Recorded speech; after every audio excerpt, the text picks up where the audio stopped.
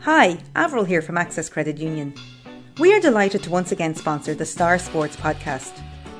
As part of our range of new business loans, we now offer Cultivate Farm Finance, the farmer-friendly loan package. With a Cultivate loan, farmers in West Cork can benefit from the local decision-making and personal service offered by Access Credit Union. To find out more, go to accesscu.ie/cultivate, call me on 085 268 2727 or 028 21883, where a member of our team will be happy to help you with your inquiry.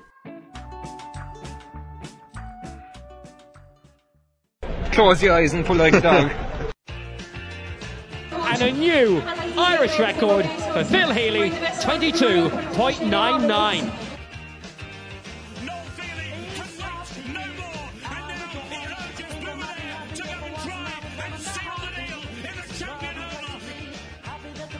Christy Cooney hands over the Sam Maguire Cup to Graham Canty, Cork All-Ireland champions for the 7th time ever.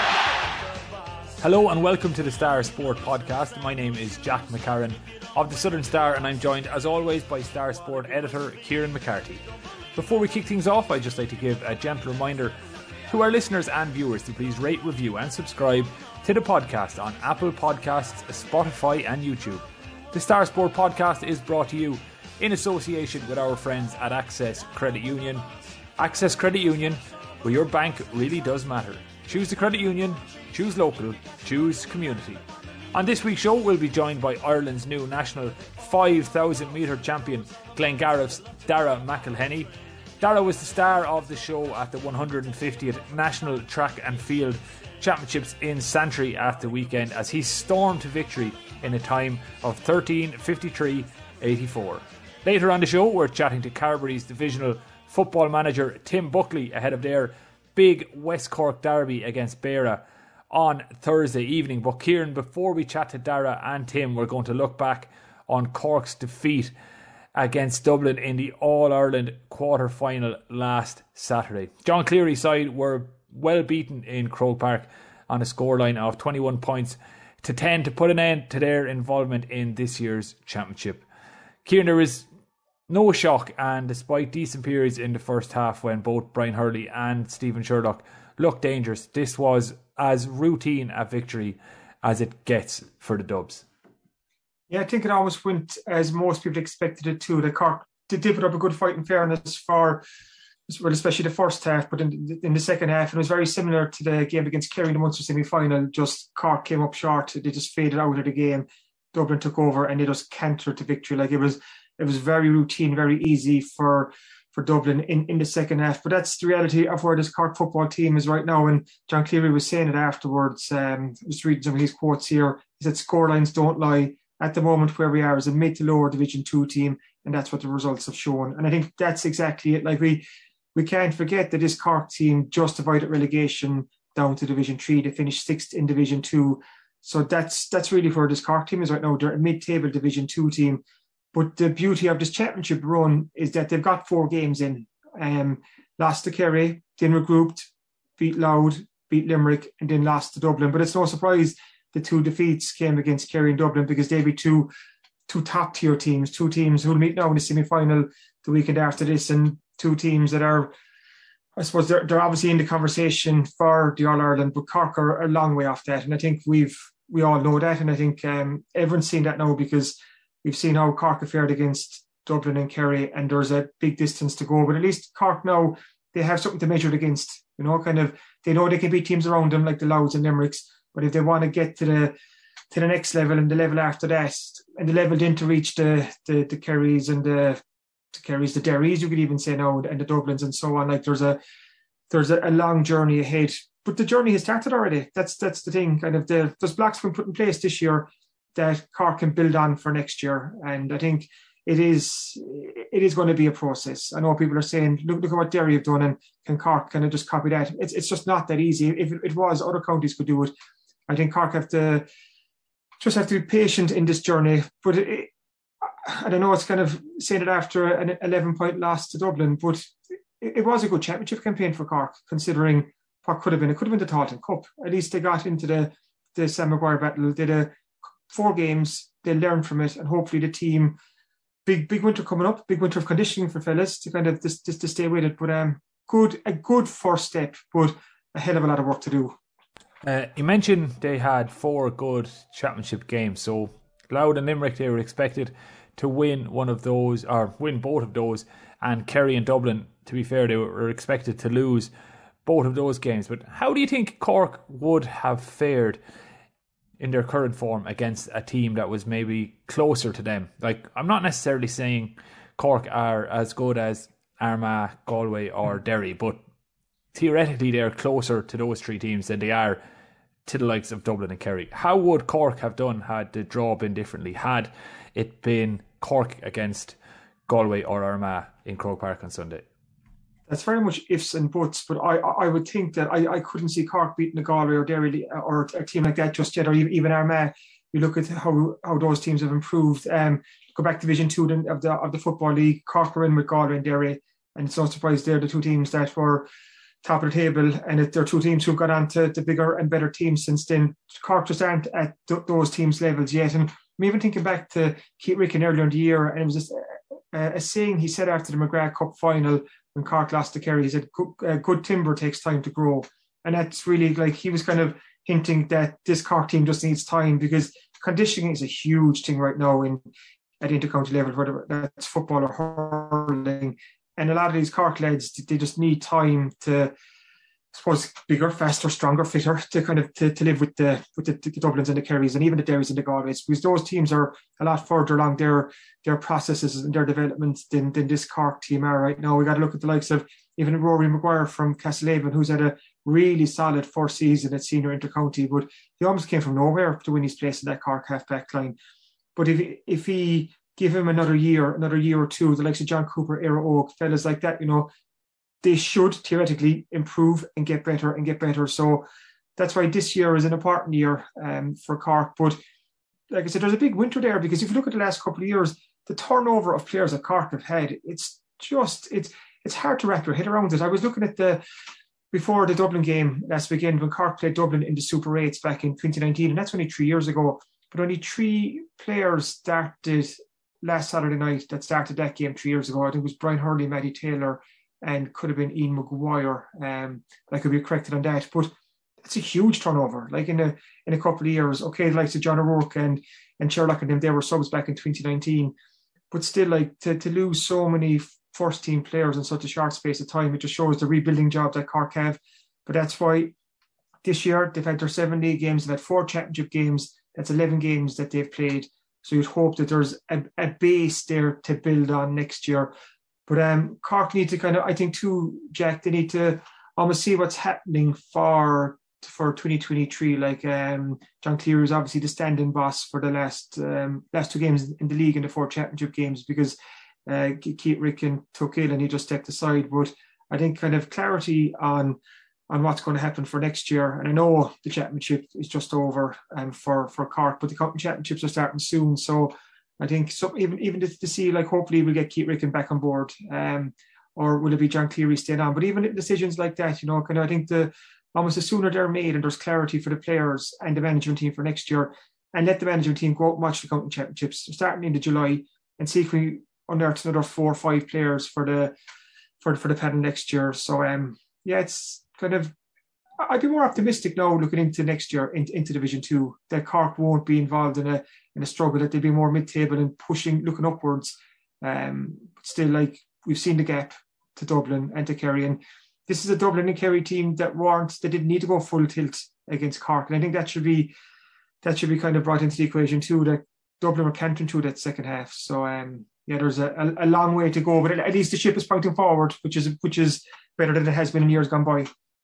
I think it should probably be mentioned as well, considering the uncertainty around the management situation. You'd have to say it was a very positive performance overall by John Cleary to step in when he did and to deliver what ultimately was a positive season for the Cork footballer. So whatever happens there, I think Cork footballer is going to be in safe hands, whether it be the return of Keith Ricken or if John Cleary is to continue. I think he's done himself no harm in that regard. Just on the game itself then, Kieran, briefly before we move on, because we're going to do a full season debrief in the coming weeks, but 3 players that we've spoken about a lot on this podcast in the build-up to all the championship games is the Cork full forward line. Brian Hurley, Stephen Sherlock and Cathal O'Mahony. And we said regularly that we believed this full forward line was good enough to do damage against any side in the country. And for periods in that first half, it looked like they were doing just that. They looked every bit to Dublin equal. Just to give the points totals here, Cathal O'Mahony scored 3, 2 from frees. Stephen Sherlock got 3, 1 from a mark, 1 from a free, and Brian Hurley scored 2 brilliant points from play. In the second half then, as you mentioned, the Dublin cantered to victory. Any insight from yourself as to what happened there? Did the Dublin machine just get on top of the Cork's danger men? Did they figure out how to deal with them? Because it did look at times that not necessarily Cork had the beating of them, but those 3 players had the beating of their Dublin counterparts. Like O'Mahony, Sherlock and Hurley definitely caused them problems in the first half. And like Cork went 3 points down at half time, they were well in that game. But it's so similar to that Munster semi-final against Kerry, that second half fade out. It's just, I think it comes down to almost conditioning and experience and so on. That just it's just not a coincidence that Cork faded at almost the same point in the Kerry game and the Dublin game, because those teams are just so further along in terms of their development, in terms of their physique and their conditioning. Like, they're just bigger, fitter, faster, stronger men, because they've been in this process for so many more years. Like those players, like those Dublin players, like how many Ireland have they under their belt? Like, and they're so experienced too. They just know how to win games, and they know how to win games in second gear. They know how to win games playing badly, and just Cork just don't have that right now. But just back to the 3 lads in that full forward line, so dangerous. But I was thinking back to what John Hayes, the former Cork footballer and selector, said in his podcast a couple of weeks ago, that he'd like to see them link up more and link up better. And I think we saw that too the last day, that they need to link up better as well. You saw it in the Dublin attack. It just flows. It just flows because they just link up so well, and the scores come so easily to them. But that's again because they've been playing together for I don't know how many years. And this Cork full forward line, it's their first season kind of trying to gel, and it doesn't happen overnight. So again, it's something to build on. It's something positive for next year, that Cork have 3 forwards that can hold their own with most counties in the country. So I think that's a positive, and that's why I was saying earlier that this winter's a big one, because you'd hope that some of these Cork fellas will come back even fitter, stronger kind of next year. I'm thinking the likes of like Colm O'Callaghan is turning into a fine player, and he's a big size of a fella too, and he's been there now a couple of years, and you can see him kind of having a big role to play in the years ahead, and he's a fella who can hold his own as well. So there's all these kind of positive signs, but we just can't get too carried away either, because at the end of the day, we just know where Cork are, kind of a good bit off the top. Did well to get to the last 8 in the All-Ireland Senior Football Championship, but that's their ceiling right now, and a good bit has to change for Cork even to get to a semi-final next year and so on. They did very well to get to quarter-final this year. That is progress.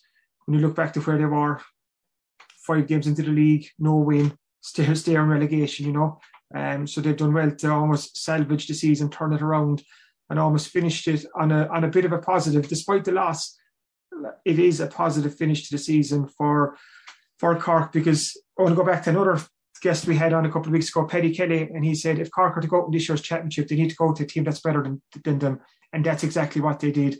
They beat Louth and they beat Limerick, but they lost to a Dublin team that is better than Cork. So they bowed out like that, but there is reasons to be optimistic, but we won't be getting carried away either. There's a lot of work ahead, and it is a long road. Yeah, definitely important not to get too ahead of ourselves, because they did also kick 7 wasteful wides in that first half as well, so plenty to work on. But as I said, we'll come back and do a full season review maybe next week or the week after, and plenty to look back on as well. But we're going to switch our attention now to athletics and the 150th National Track and Field Championships that took place in Santry at the weekend. And one of our favourite guests on this podcast is Glengarriff's Darragh McElhinney, and he stormed to victory in the 5,000 metre final. There's a great report from the day on the RTE website where he's described as a thoroughbred. So Darragh shone on the big day again. He loves the big occasion, Kieran. 100%. And he was so calm, composed in that 5,000 metre men's final on Sunday. And anyone listening to this podcast, if they haven't watched it, I think just if you go on there, you'll find it on Twitter, YouTube. Just watch Darragh on that last lap, because he was in against Ephraim Giddy and Hiki Tenoso, two high caliber middle distance runners here in Ireland. But Darragh is only 21, like he's still so young. And I know we keep saying that in this podcast, but he's just 21. He just looked right at home and he picked his right moment to kick for home, and he was coming down the straight there and he just never looked in trouble. It was almost effortless by him, but it just shows that he's at that level now. He's going to go on to be one of the top middle distance runners that Ireland have had in a long, long time. And he could almost be the best middle distance Irish runner of his generation if he keeps going on in this trajectory. Because just look at what he's achieved in the last couple of years. He won the senior indoor title at the senior championships back in February. Now he's a senior outdoor title. This is his second time winning the senior men's 5,000 metre gold. He won a 2 back in 2020. It could have been a hat-trick of wins from this year, but last year he hopped down to the 1,500 metres and he finished fourth. But I think he's thinking to himself, why didn't I stay at the 5,000 metres and put back gold medals together? Because he's only going to get better.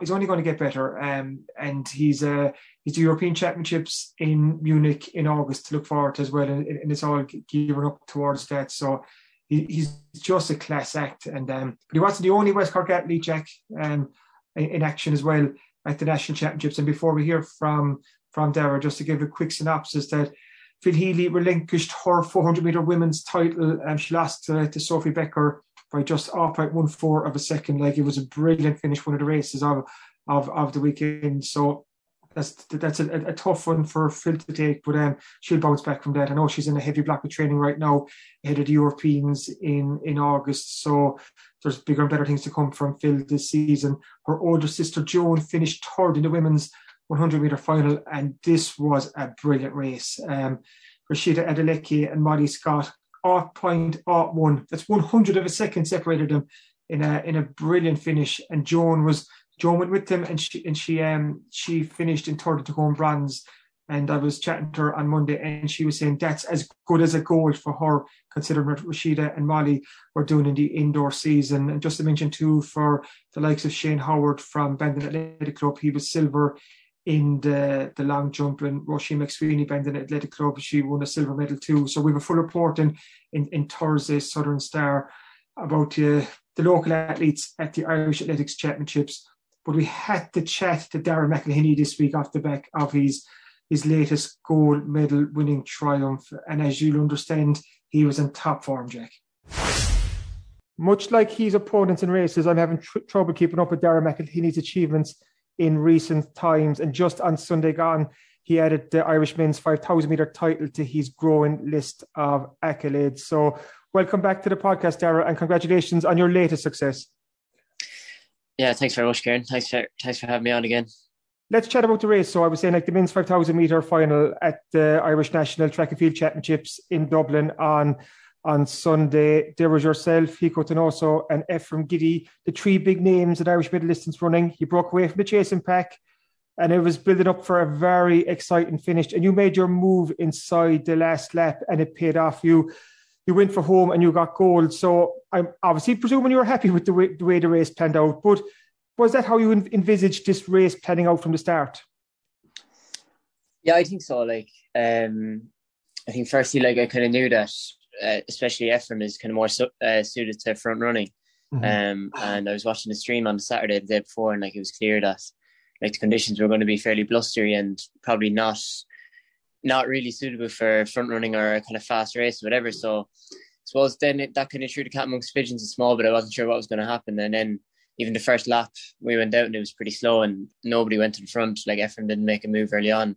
So then I was kind of thinking, is it just going to be a very slow race the whole way? But then I suppose it was probably only about a lap in. Ephraim went to the front, and then I followed suit, and Hiko followed me. And I think probably the part that kind of played into my hands, I guess, the most was that I ended up feeling very comfortable the whole way. And like, it was only when I watched it back, I noticed that there actually was an increase in pace. towards the last mile or so, whereas I kind of felt in the race that we were keeping the same tempo up really until the last lap.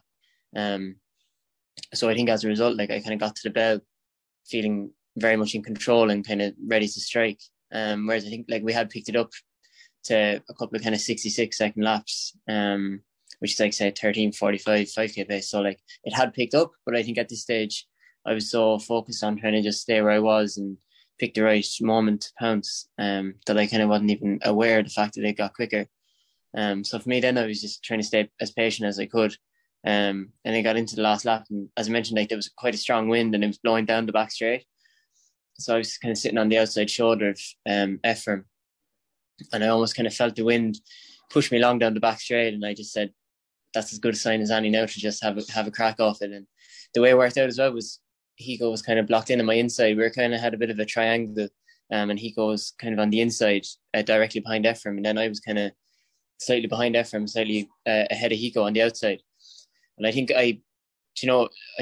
as I mentioned, like Ephraim he's a very good front runner, but I think if it came down to a kick, I kind of thought Hiko would be the bigger threat. So I think I kind of noticed at that stage as well, like obviously I mentioned that the wind was on my back and I felt good, but also I kind of noticed that Hiko was a small bit boxed in. I said, if I make a move now and I go around Ephraim, Hiko's going to have to come out around and then try and chase me. And I think I just wanted to get a yard on him. So then, I went with about probably 270, 280 to go, and just wanted to kick hard enough that it made a difference to the race, but also have enough kind of in the reserve to kick again a couple of times. So I kicked then again, going around the bend where I think I kind of put a few meters into him. And then with 100 meters to go, I was ready for a kind of titanic battle down the home straight because I thought he was going to be right on my shoulder. But I kind of heard his footsteps were a yard or two behind. So I kicked again pretty hard. And that next kind of 20 or 30 meters, I was all out. But then I kind of sensed that I had it won. So I turned around and I had a glance, and then I seen that the gap was kind of growing. So then I was kind of able to enjoy the last 50 or 60 meters, which, isn't always the case in these races. So I kind of just took advantage of that and then kind of stepped off the gas then in the last maybe 40 or 50. But, like there'd be other races where you're all out all the way to the line. So I suppose when I kind of turned around and I saw I had it won, and, it was obviously a big occasion, and like there was the main stand on the home straight was full, and like I had obviously a lot of family there and stuff. I kind of just wanted to take the opportunity then to enjoy it a bit more, So then like it was very enjoyable in that sense. I was able then to kind of coast in the last 50 or so, and so it was great.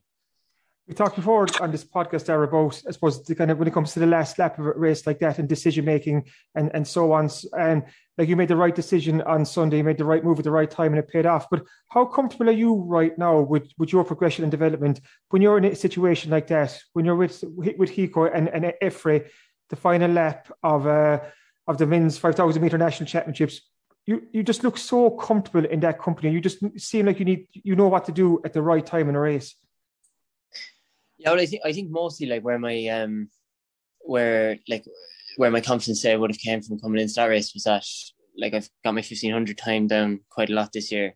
It's like I ran a PB of 3:37 this year, which is quite a bit faster than the two lads. There'll probably be less kind of separating us over the longer distance, especially 10k. Like the two lads are 10k specialists, really. Like they're both going to the European Championships in Munich in the 10k, whereas I'm going into 5k.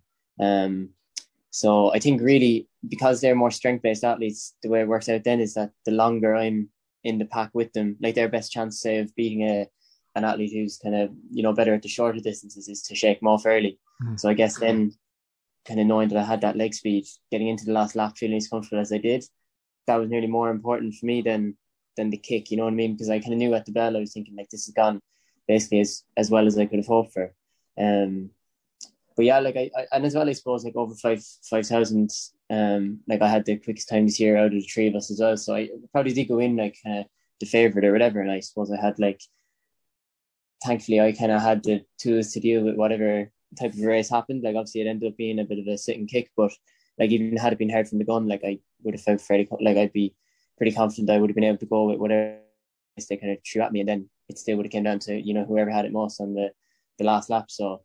And I think that kind of takes pressure, in some sense it puts pressure on me, but in another way it kind of takes pressure off because I kind of have the confidence that I don't need to make any mad decisions during this race. All I literally need to do is sit on them you know what I mean, and just stay exactly where I am. So then that took any kind of decision making out of it. And then, obviously the only time I really had to then was with 270 or 280 to go. And even at that, then that's basically a case of just running as hard as you can for 40 seconds. It's not, there wasn't too much to it in that sense. But yeah, obviously the way it worked out was brilliant. Talking about your celebration crossing the line, like you said, you knew that you had room to spare, but you seemed there was a celebration there. Did it mean something? not that much. Like it's funny. Like it probably sounds like I'm making this up. I've literally never planned the celebration in my life. But sometimes it's just, I don't know. I guess it's just the emotion that kind of takes over a small bit. But I guess it was probably kind of more the fact that I was in control. Like, and I don't know. Like I kind of, as soon as I did it after, I was kind of thinking even to myself, like, why did I even do that? Like, what did it mean? But I guess like I'll put it this way: I wouldn't have done that celebration if it had been a race where I was raced all the way to the line and I had completely spent myself. I think I enjoyed the fact that it wasn't like a massive kind of battle in the end. You know what I mean? Like, I suppose, probably like flex that a little bit on everybody else, even though, as I say, as soon as I kind of crossed the line and the race was over, I was kind of like, geez, why did I do that? But I don't know, I guess the emotion kind of takes over a bit. No wonder, did like such an impressive performance, and it's the second time in 3 years so you've won the men's 5,000 meter title at the national championships. The first was 2 years ago. That was your first year up as a senior athlete. So to win this title again, how important is that to you? What does it mean to you? Well, yeah, it means a lot, and I think on the I suppose, on the grand scheme of things, then as well, like looking at it from winning it 2 years ago as much more of an underdog and a very, very hard race that day. Like that was. I won it in basically the exact same time 2 years ago. It was like 13:53 or so. But like that day, I was on edge the whole way, like just about kind of hanging on. And then I kicked with 200 meters to go and just about held off Travers. Whereas this time it obviously was a lot different. Like I was way more comfortable in the early stages of the race and had a lot more gears to kind of tap into in the last lap if I had to, whatever. So I guess it's kind of more a sense of like coming over, and obviously winning the title itself is the most important thing. But then it's also kind of more, I guess it kind of portrays like, I suppose, my development over the last couple of years, that I've obviously got that much stronger and that much fitter in the space of 2 years, which is obviously what you strive for. And I think as well, like it's great. Obviously it's 2 and 3 years, and like I'd hope like it's a real aim of mine now to just, come back basically every year and try and defend it. Like I did 1,500 last year, and I came fourth. But I think kind of looking back now, like it would have been nice to have done the 5K, and if I could maybe put a few of them in a row together or something like that. But it's more, I suppose, to me that it's proof that things are working. And as I say, I've probably transitioned from going into that race as an underdog and probably a surprise package when I won it, whereas I think this year I probably was the favourite going into it. So I suppose I was happy as well to be able to kind of fulfill that role. You must be happy with your times and your performances going into a pretty busy summer. And you mentioned earlier the European Championships, they're on in Munich in mid-August. And are they the main goal and main target right now? Is everything gearing up towards the Europeans? Yeah, for sure. Like I think because they're on quite a bit later this year, and most of the time, like kind of my previous underage championships would be mid-July. So the way I would have attacked it really was just starting my season in May and kind of just taking in races the whole way forward, like kind of racing and then training for 2 weeks, race again, and so on. But I think because it was that bit extra, like my race in Munich is on the 15th of August, what we decided to do this year was have a big kind of racing block at the start of the year, which will come to a conclusion next Tuesday night in Cork, and then kind of take a step back and just go purely at training for 3 or 4 weeks. So I'm actually going to fly from the morning after the race. I have a wedding in Spain, and then I'm there for 2 days, and then going straight from there to an altitude camp, just to kind of take a step back and just put in 3 solid weeks of high volume, high intensity training to then get ready for the Europeans in August. But I think like it's actually been quite a nice build up because I've been able to just take in races as they've came the last couple of weeks without having the pressure of just one championships. Whereas then I think once I have this couple of weeks training done, I'll probably drop down from altitude at the end of July, and then I'll have 2 or 2.5 weeks to get ready for the Europeans, and that's then obviously the main goal. But I think for me, like I'm at that kind of awkward age now where I'm I'm still under 23, but there is no under 23 championships this summer. So my a senior championships is the only one for me. And I think obviously I got my first senior championships indoors back in March, and it was a fairly rude awakening, and kind of portrayed fairly clearly to me how much work I still have to do in order to be competitive with those lads. So I guess as much as anything, I would hope going out there that I've bridged that gap some bit anyway. And I suppose more so it's a case of getting a senior championship under my belt again, and hopefully coming back when I'm, next year and the year after that I'm going to be getting closer and closer to the top every year, and then hopefully then be able to win medals at it when I'm in my probably prime ages of 25, 26, whatever. But the way it's shaping up, I still think I can be pretty competitive in that race. I think this year I have I think it's the 8th or 9th quickest 5k of any European. So I'm not, I'm not a way down the list by any means, but at the same time, it's you're talking about basically all the best guys in Europe, your Mark Scotts, your Jakob Ingebrigtsens, etc. So I suppose it's just a case of getting as close to them as I can, hopefully putting out a good performance, and then, as I say, kind of using it as a stepping stone for future championships, and just kind of taking the learnings on board and stuff like that.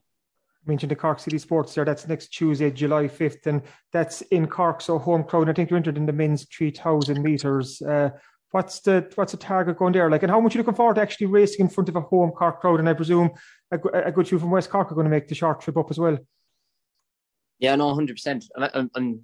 I'm buzzing for it now. It's kind of nice to have had this kind of little racing block in the calendar since the start of the year. So I obviously had Nationals on Sunday, and then the Morton Games are on in Dublin on Saturday night. I'm racing the mile at that, and then the Cork City Sports on the Tuesday night. So I've kind of been looking forward to running those races in front of a home crowd now for a while, because it's a strange feeling when you throw out a really good performance on foreign soil, and it means the world to you, but there's nobody really there to enjoy it with. Like last week when I was in Copenhagen, and I ran a big PB over 1,500, and it was massive for me, but nobody cared, you know what I mean? Whereas I suppose obviously you'd hope then, obviously yesterday was a pretty special day, and you'd hope then that at the City Sports in Morton they can do something similar. But the plan for the City Sports anyway is, I suppose, primarily to win it. But it's a top class international field, so it won't be easy by any means. And I guess the kind of secondary goal then as well is like to get as close as I can to the stadium record, which was set by Craig Mottram. I'm not sure what year it was, some stage in the 2000s. But it'd be a big ask. There's no sugarcoating it. He ran 7:38 for 3,000 meters there, and my current PB is 7:45 from the indoor season. So it would take a massive run, but at the same time, I think I'm in shape, and because it's it's not. I don't really have anything to lose in the race. I'd rather just go out and give it a go and see what happens. Now, obviously, that's conditions permitting. If it's blowing a gale, like it has been basically all summer, I don't know how conducive that's going to be to a quick time. But either way, anyway, I'm really looking forward to it. Go there and obviously hope to give the home Cork fans something to cheer about. And I think I think it'd be a great night of athletics as well, because you've got even Louise Shanahan in the 800 meter. Obviously she's from Cork as well, and she just won the women's 800 at the Nationals, and I think Phil Healy's competing as well. So I suppose the kind of current, not to toot my own horn, but the current kind of Cork stars of athletics or whatever are all going to be racing and stuff. So it'd be a great opportunity, and I'd love to go out there and have a good performance. So yeah, that's on next Tuesday night, the 5th of July. So yeah, hopefully there'll be a big crowd there anyway.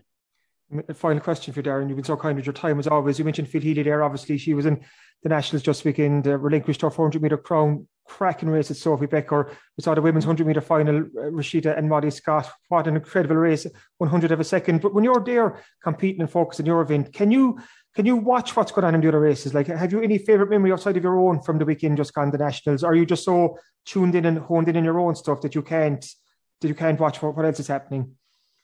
Yeah, most of the time it's hard now. I was lucky this year to a degree that they tried to put a selection of the main kind of finals on Sunday night, and mine happened to be the first of them. So when I was finished, then I was able to take in those races that you mentioned. But at the same time, it's not easy either, because my girlfriend Danielle was competing in the 5,000 but that was on Saturday. So like I didn't even go. I kind of couldn't even go up and watch it because like most of the time the day before race I kind of just put the feet up and like stay in bed basically all day. So I kind of couldn't go up and watch that, which is annoying because obviously like sometimes you'd love to just be a spectator for a few days and actually take them in. But no, like I was able to watch those races. Like Phil's race was class. I was raging she didn't win it in the end. I was in the middle of a group of fans that were all shouting for Sophie. I think they must be in her family or something, and I was fairly making my feelings known. But she was so close. But I think it just shows as well, like Phil's been so dominant for the last couple of years, but it just shows that like you can never be, I guess, too comfortable either. There's always somebody coming for your spot. But at the same time, I'm sure like Phil is probably similar to myself, has been focusing on Munich. And as I say, because it is such a late race, it's a hard way to attack it. And like, at the end of the day, ultimately you want to run your best performance at these major championships. And like, I've no doubt that she'll bring her A game to Munich. So yeah, hopefully, like, I mean, the two of us should be over there, and there'll probably be a few other Cork athletes over there as well. Like, so it's good. Is onwards and upwards. Like, the season is getting busier and busier. But again, so kind of your time, Darragh. Thanks so much. Congrats again on your latest success, and best of luck in the weeks and months ahead. Yeah, no problem. Thanks, Kieran, for having me on. Delighted to be joined by Avril Condell of Access Credit Union, who's here to tell us a little bit about Cultivate Farm Finance. So Avril, maybe just give us a brief introduction to what Cultivate Farm Finance actually is. So Cultivate is a collaboration of 40 credit unions throughout Ireland. West Cork has both Access Credit Union and Bantry Credit Union. The loan itself is up to 75,000 unsecured for 7 years is the max term, but obviously can be personalised and customised to each individual's needs. It's a great facility actually for farmers because it covers cash flow, machinery purchases, like there's a fertiliser crisis now, as we know. So literally anything that is required for the farm can be covered by this loan. The rate is very competitive. We can match the repayment term and the repayment frequency to each individual farmer depending on their enterprise. And you also have the benefit of the life cover that comes with the credit union loan, which I think is very important for people these days at no extra cost. And if I'm a farmer and I'm listening to you on this podcast today, how can I get involved? So if you're not sure of which credit union you're involved with, you can go to Cultivate Credit Union directly, which is www.cultivate-cu.ie, or you can phone 1800 839 999. And if Access is your credit union, you can contact me directly. So it's Avril at accesscu.ie, or you can ring me on 085 268 2727. Divisional football gets a bad rap at times, but when games like Thursday evenings are served up, there is nothing better. It's a big West Cork derby between the two big West Cork divisions. It's Carbery against Beara. And Kieran, you've been talking to Carbery manager Tim Buckley ahead of this cracking encounter. Oh yeah, Jack, this is like whatever happens on Thursday night, the Southern Star is the big winner here because it's Carbery and Beara, two West Cork teams, so we're guaranteed a West Cork team through to the final of this divisional kind of unseeded section. So brilliant game. What a brilliant game. Bantry 7:30 Thursday night, Carbery against Beara. It's winner take all. It's proper championship. The winner advances, the loser goes home. So there's a lot on the line, and it's just almost a novelty now to see Carbery and Beara go head to head, and it's just a great game for I suppose for West Cork football, but especially for the two divisions because they've had it tough over the last couple of years. Beara didn't feel the team in the last two championships, but they're back in this year under their new manager Andrew Fitzgerald, and they beat Musgrave there in Dunmanway a couple of weeks back. Huge win for Beara. Before that, then it was Carbery beat Imekilly, their first championship win in 5 years. So both teams have won games to get here, and I think that's important for both Carbery and Beara. Like that's progress. They've won championship games this year, so they're both looking forward to this game. They're really looking forward to this game. Caught up with Tim Buckley, who's a Carbery senior football manager. He's there 5 years now. In fairness to Tim, he's given great service to Carbery, and he keeps coming back year after year after year. And he's just trying to keep this Carbery football show on the road. And I remember talking to him after last year, and he was saying that Carbery football is at a crossroads because you have players committing, but then you have other players who won't commit, and it's just a tough slog at times. But that's why for both Carbery and for Beara to win games, kind of players want to win games. So I think it'll just help them in future to attract players that whoever wins on Thursday night, they'll have won 2 championship games this year. So whatever happens after that, it's a great base again to start from for next year. So it just gets the show on the road and gets the train moving, to borrow one of Tim Buckley's analogies. So huge game. So like you hear from Tim now, he's looking forward to it. The Carbery have prepared quite well. So too have Beara. I've been talking to Andrew Fitzgerald. So big game, 7:30 p.m. Thursday night, and Tim Buckley is looking forward to it. It's the Battle of West Cork this Thursday night in Bantry as Carbery and Beara meet in the Premier Senior Football Championship Division Colleges section. It's a winner-take-all encounter. And Tim, these are the games that players and managers look forward to. These are the games that you want to be part of. A big game like this, a big talking point in West Cork this week, it's Carbery against Beara. So how much are you looking forward to Thursday night? Absolutely. We've been looking forward to this part of the season with certainly most of the spring, and the fact that it's Beara coming down the tracks here now makes it a little bit more, I suppose, something more to look forward to, because it's, as you say, it's the two local teams, Beara versus Carbery. This tradition goes back nearly 100 years at this stage, and the fact that we're very near neighbours, we know each other so well. We have great friends in Beara. Beara have great connections here in West Cork, and as much as you'd like to beat your enemies, you would hate to lose to your friends. That'll bring all that baggage with it, and we're really looking forward to the occasion and to the match itself on Thursday night. The fact now that we're at the winner take all stage of this section, that probably adds an extra bite to the game. Yeah, there are those, including myself, that believe that championship should be knockout, and the way heat of battle can't be replaced by any backdoor system or group stages. But everything serves to a means, and certainly now that we're here at the knockout stage, it is winner take all. Whoever loses goes home, whoever wins goes on, and that led to the attraction of the tie, number one, and number two to the occasion itself and to the build up to the game for both teams and both divisions. Before we chat about the Beara game a little bit more, I have to go back to Carbery's first game. That was a win against Immakilly a couple of weeks back, 218 to 110.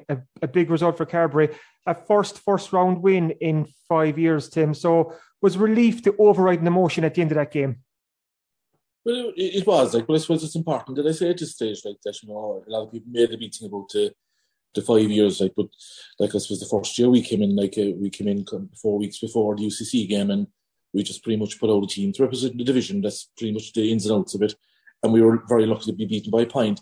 And then you could cast a hard luck story then over the next 3 years as well. But that probably sums up divisions then, because you throw your hat in the ring and you hope that you land with 25 fit players, and there's no divisional manager in the county will deny that. You could lay down the best of preparations. You could spend months and months preparing, but it's what you end up with on the week of championship that ultimately decide your fate. But certainly, the Immakilly game, again, go back to what I was saying, no matter how much preparation you have, there's no divisional manager in the country, let me say, that can be sure of themselves, because you're always going into the game wondering, will you perform, and will the team gel? There are all the questions that divisional teams and the Challengers division teams face more so than clubs, whereas a club is together for 4 or 5 or 6 months. All of those questions have been answered through a league format, but the division doesn't have that comfort. But then that brings its own sense of challenges as well, and everybody has their challenges, and sure, that's why you're in the game, really. Just looking at that Immakilly game, and I've always said in this podcast, I'm a big fan of divisional teams and the purpose that they serve. And I'm just looking through the match report again here, and the beauty of it is Sean Daly ran the low, got 7 points. Paddy O'Driscoll came off the bench. He kicked 1-1, and Paddy O'Driscoll is Gabriel Rangers. You're getting players from, let's say, the clubs down the tier playing at senior level, and that's so important too, to see the Sean Dalys and the Paddy O'Driscolls and the Jorah Callahans kind of flourish at the senior stage. Yeah, I suppose it's all about what you believe. And I have a great team around me. The 5 or 6 selectors there, in the management team. They believe in going to matches. They don't believe in making up your mind at the start of the season according to the grading that the fella plays with his club. And we look at fellas and we look at what they can do or possibly do for the Carbery senior football team. And the joy for us then is identifying these fellas when they're playing with their clubs, bring them into our setup and seeing them flourish. And certainly the fellas there, Paddy and Sean, there, amongst others, like Shane Keevers down in Bantry, Seth Thornton, Kevin Coakley, lads that we saw something in them, and we're the first to admit that we're not always right, but we're very happy to take a chance on them and bring them in. And it worked out very well there for Shawnee there in the McKinney game. He played very well. And he's a great old trier, brave. He's a very brave forward, and the plaudits he received after the McKinney game were well deserved. And not only Sean, there was Paddy there, was a great young for Keith Driscoll, Sean Ryan there in the middle of the field. Sean was a Cork minor in 2016, and in my opinion, he's one of the strongest midfielders in the county. So that's exactly what the divisions are for these guys, where they don't have a shot. And I was seeing some of I suppose we were chatting to Carbery captain Colin O'Driscoll after the McKinney game, and he said the more exposure we can get at senior level, the better for us. And is that so important for divisional teams, Tim, to get those games? Because you're bringing players from all these different clubs together and you want them to get in playing as a team, but that's not going to just magically happen in the first game. The more games that Carbery play together and these players play together, the better that they'll get. Yeah, absolutely. I couldn't support those words of Colin's more, one of the things that we see if you're going to games week in, week out, day in, day out, we have a very strong underage coaching sector with Rebel Oak throughout the county of Cork, it concentrates usually on the basic skill, the inside hand tackle, the passing with both legs, passing with both hands. But I find that as those young fellas come out from 17, 18 years of age up, they're kind of, unless they make it at the county scene, they're kind of cast to one side, so to speak, and it's left to their club then to continue that coaching. And very often I would go to see a young fella at 24 or 25 years of age that would have been part of a county development squad, and he's gone back to his old habits again because the standard he's playing allows him to do that. And very often a fella that was able to pass with both feet at the age of 17, by the time he hits 23, 24, he's lost all those basic skills again because he's gone into his own comfort zone. So bringing fellas into a senior football setup where you're playing senior clubs, you're not allowed those comforts, and it won't happen overnight. The first game, you won't be playing at the top of your level, we'll say. So by playing 2 and 3 and 4 games, the penny drops for these guys that, I'm not going to get away with stuff here that I would maybe at junior level, and I'd have to start improving on my basic skills just to survive. And the point that Colin was making is that every time you put on your football boots with the Carbery senior football team, you'll go out to improve yourself. And aside from winning championship matches, the development of the player is really what I see in the player coming in from, we'll say, a junior club or even an intermediate club up to the senior level. Taking that on into the Beara game on Thursday night, what are the areas of improvement that you'd like to see from Carbery when you think back to the first game against McKinney? Well, certainly, look, again, as I said a while ago, no senior manager at divisional level is sure of their hand until you actually see it unfold in front of you. So all we'll do is we'll concentrate on ourselves. We'll look back at the McKinney game and the games that we played previously. We'll work on the basic stuff. It's not something that you can get too technical about with the amount of time that we've got with the lads. But if we can get the basics right, everybody says to me, look, we've got the talent in West Cork. Of course we do. Every divisional team will have talented footballers. That's a given. But we'll just work on the basics. And if we can eradicate the basic mistakes, then you'll go an awful long ways to competing at this section of the championship. We're a few weeks into this new format, Tim, this new Division Colleges format where we've an unseeded section for a lot of the divisions are taking place, and then the winner will go forward to take on the Duhallows, CIT and UCC in the next stage. So considering this is the first year of this, we're probably learning on the go. So how are you finding it so far, having these Thursday nights put aside for the divisional games? And is there any tweaks that you can see that need to be made going forward? Are you pretty happy with your lot so far? We are. We're all learning, and credit must be given to the CCC, the county board, who've sat down and worked this out. And I think they've landed. My opinion is that they've landed at the right time of the year, which is one. I don't really think that playing it before the junior leagues or the county league start is right, because certainly you don't have the players conditioned enough to play the senior football games. You need to have them fit, which is the first thing. So they will be at a certain level by June. So I think June is the right time of the year. So they've identified the correct time. The format probably doesn't suit everybody because you have club league games, and that's where the clash comes. Like, and it's no one's fault really, because obviously look, the club want to complete their league program and prepare for championship, and the Carbery or the divisional team then wants their elite players to come in and to give their time to Carbery. But I suppose it's probably it's build it as you fly sort of thing, and I think we're on the right road. We're certainly not perfect, because talking to the other divisional managers, they certainly struggle to get the group together. But certainly, I think the key point here this year was grouping the 5 divisions together, because we're all facing the same challenges. We said like the UCC and CIT have different challenges, and they'll come later on to whoever comes out of this group. But the key this year is that we have 5, and there's 8 in total. So, like, if the other 3 divisions could see that, look, Jesus, those lads didn't do too bad last year. And if you had more, I think that's the key, is to have more. And then you'll have you could maybe have 2 groups, and certainly you're on the right road in. Like, but look, it's never, ever going to be perfect. And even if you go into a senior club, it's never going to be perfect with them either. But it's as good as it's going to get at the moment, and we're thoroughly enjoying it.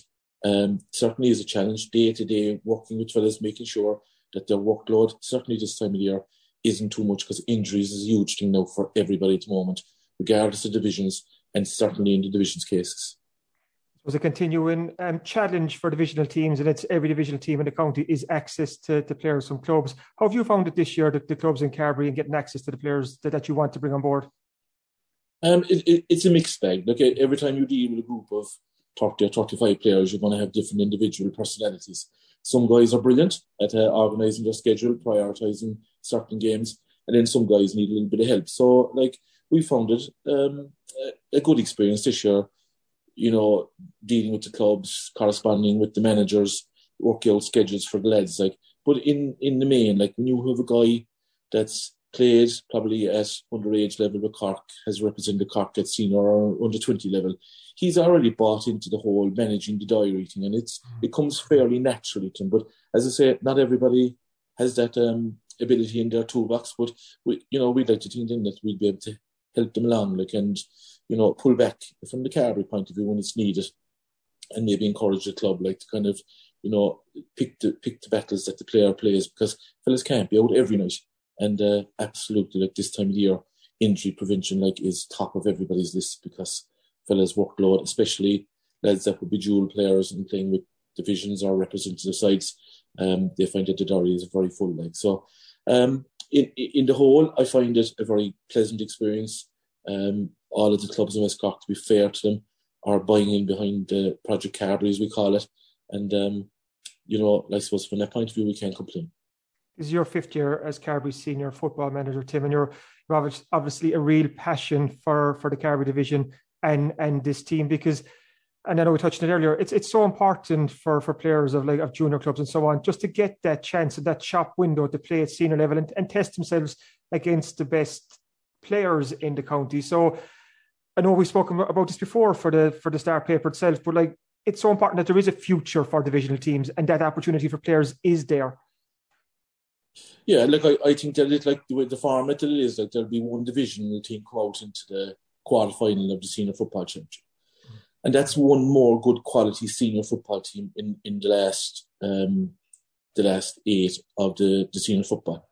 So, like, that's the ends to the means. So the project is well worth doing. If you can improve the standard of Cork football by bringing one more good senior football team, and by that I mean that this process will bring somebody out that's played 5 quality senior games, and there'll be a good team there and a good challenge for any club team in the county. So, apart from the project being critical to allowing a junior or intermediate player to play senior football, it's also critical to the quality, I suppose, really, I would say, of the senior football championship in Cork, that we're providing another player. And for me, the traction there, often nights there, I put the gear on the car and go, geez, what are we doing here? Like, where are we going? But then, it clicks the match, stuff happens in match and you go, this is why I do it. Like, and you look around your management teams as well, like, and they're willing to travel to the 4 corners of the division, sometimes further, without any complaint. And that would keep a fella very humble in terms of a commitment to the division. And I am very passionate about Carbery. I think Carbery has a great tradition, as do all the divisions around the county, and they have a huge part to play in senior football here in Cork. You've used the analogy that Carbery as a train team and left the station with a win against McElhinney the first day, so starting to pick up a bit of speed. Is the hope to keep that speed and momentum going against Beara on Thursday night? Well, yeah, of course. But again, go back to what I said earlier, no manager knows his hand until it's played. And likewise, we don't know, what the opposition will bring to the table. We can only deal with what is put in front of us on the night. We'll get our own house in order, and we'll be ready for Thursday night. But certainly the McKillie game was very important. We remarked on that earlier on in the conversation. That was very important from our point of view. And the body language now, both throughout the division, the groundswell of support, people talking about Carbery, that hasn't happened for a long time. And I'm sure the same is in Beara. They beat Buckley down in the Manway there a couple of weeks ago. And the two divisions now have the public interested in their project. And that's going to create great interest in the tie. And that's the way it should be. So, we're absolutely looking forward to Thursday night, and we hope that we perform to the best of our ability. I think everyone's looking forward to Thursday night in Bantry, 7:30 throw-in, Carbery against Beara, and West Cork will be the winner no matter what the result is. So thanks, Tim, for joining us, and best of luck on Thursday night. Thanks, Kim. Thanks for listening to the Star Sport Podcast, #1 for sport in West Cork. Okay, Kieran, before we wrap up, we're going to quickly preview this Thursday's Southern Star sports section. So what can readers expect? I presume there is fallout from the Cork footballers' loss to Dublin at Croke Park. Yeah, you can check out Hardy O'Sullivan's column on that, the Inside Track, page 2, as usual. So he's given his thoughts on Cork's performance against Dublin. So that's well worth the read. There's a lot of GA going on as well. I'm going to actually skip some of the inter-county stuff and go straight to the local stuff, because I know our podcast listeners like that as well. The Cork Junior B football quarterfinals were on the weekend just gone, and St Oliver Plunkett's beat Clownagale. We have a full report from that match with pictures. We have a report too why Kilmeen lost to Father O'Neill's, but Garnish and Diarmuid Mahoon's both won their quarterfinals, and they'll both meet in the County Junior B semi-final the weekend after next. So check out Thursday Star for all the fallout from the County Junior B Football Championship semi-finals. Also, was the final round of the County Football Leagues last weekend.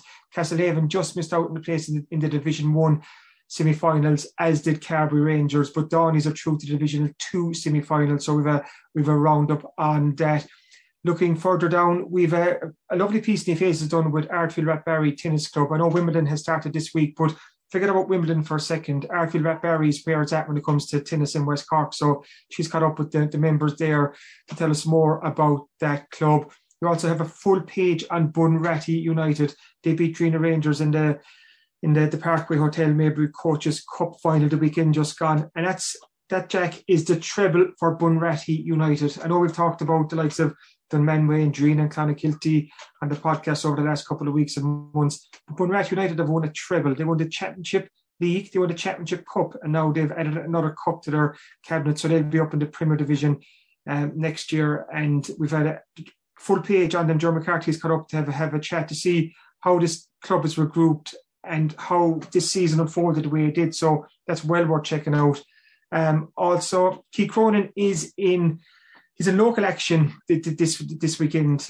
He's using the Moonraker Rally in Ballyvourney as a warm up for his next British Rally Championship event, which is the week after this. So we've caught up with Keith to talk about that. We also have a report on the Fastnet Triathlon from a couple of weeks ago. It's just a full page of pictures. So if you took part in the Fastnet Triathlon, there's a good chance, and if you're local from West Cork, I might add, there's a chance that you might be on Thursday Southern Star. So you'll have to pick up a copy just to find out. We obviously have the Carbery Beara build-up. The Cork ladies are through to the All-Ireland quarterfinals. Did a good win last weekend against Waterford. Cork Camogie are back out this weekend against Tip. So there's a lot going on as usual. So it's well worth picking up Thursday Southern Star. You just won't be disappointed. Yeah, absolutely. And as always, if you can't make it to the shop on Thursday, or if you're living abroad or you're on your holidays, you can always subscribe online. Just go to www.southernstar.ie/e-paper and read West Cork's favourite newspaper on your computer, tablet or smartphone for less than €2 per week. Thanks for listening to this week's Star Sport podcast. We'll be back at the same time next week. If you enjoy these shows, please make sure to rate, review and subscribe on Apple Podcasts, Spotify, YouTube or wherever you get your podcasts. Slán Tamil.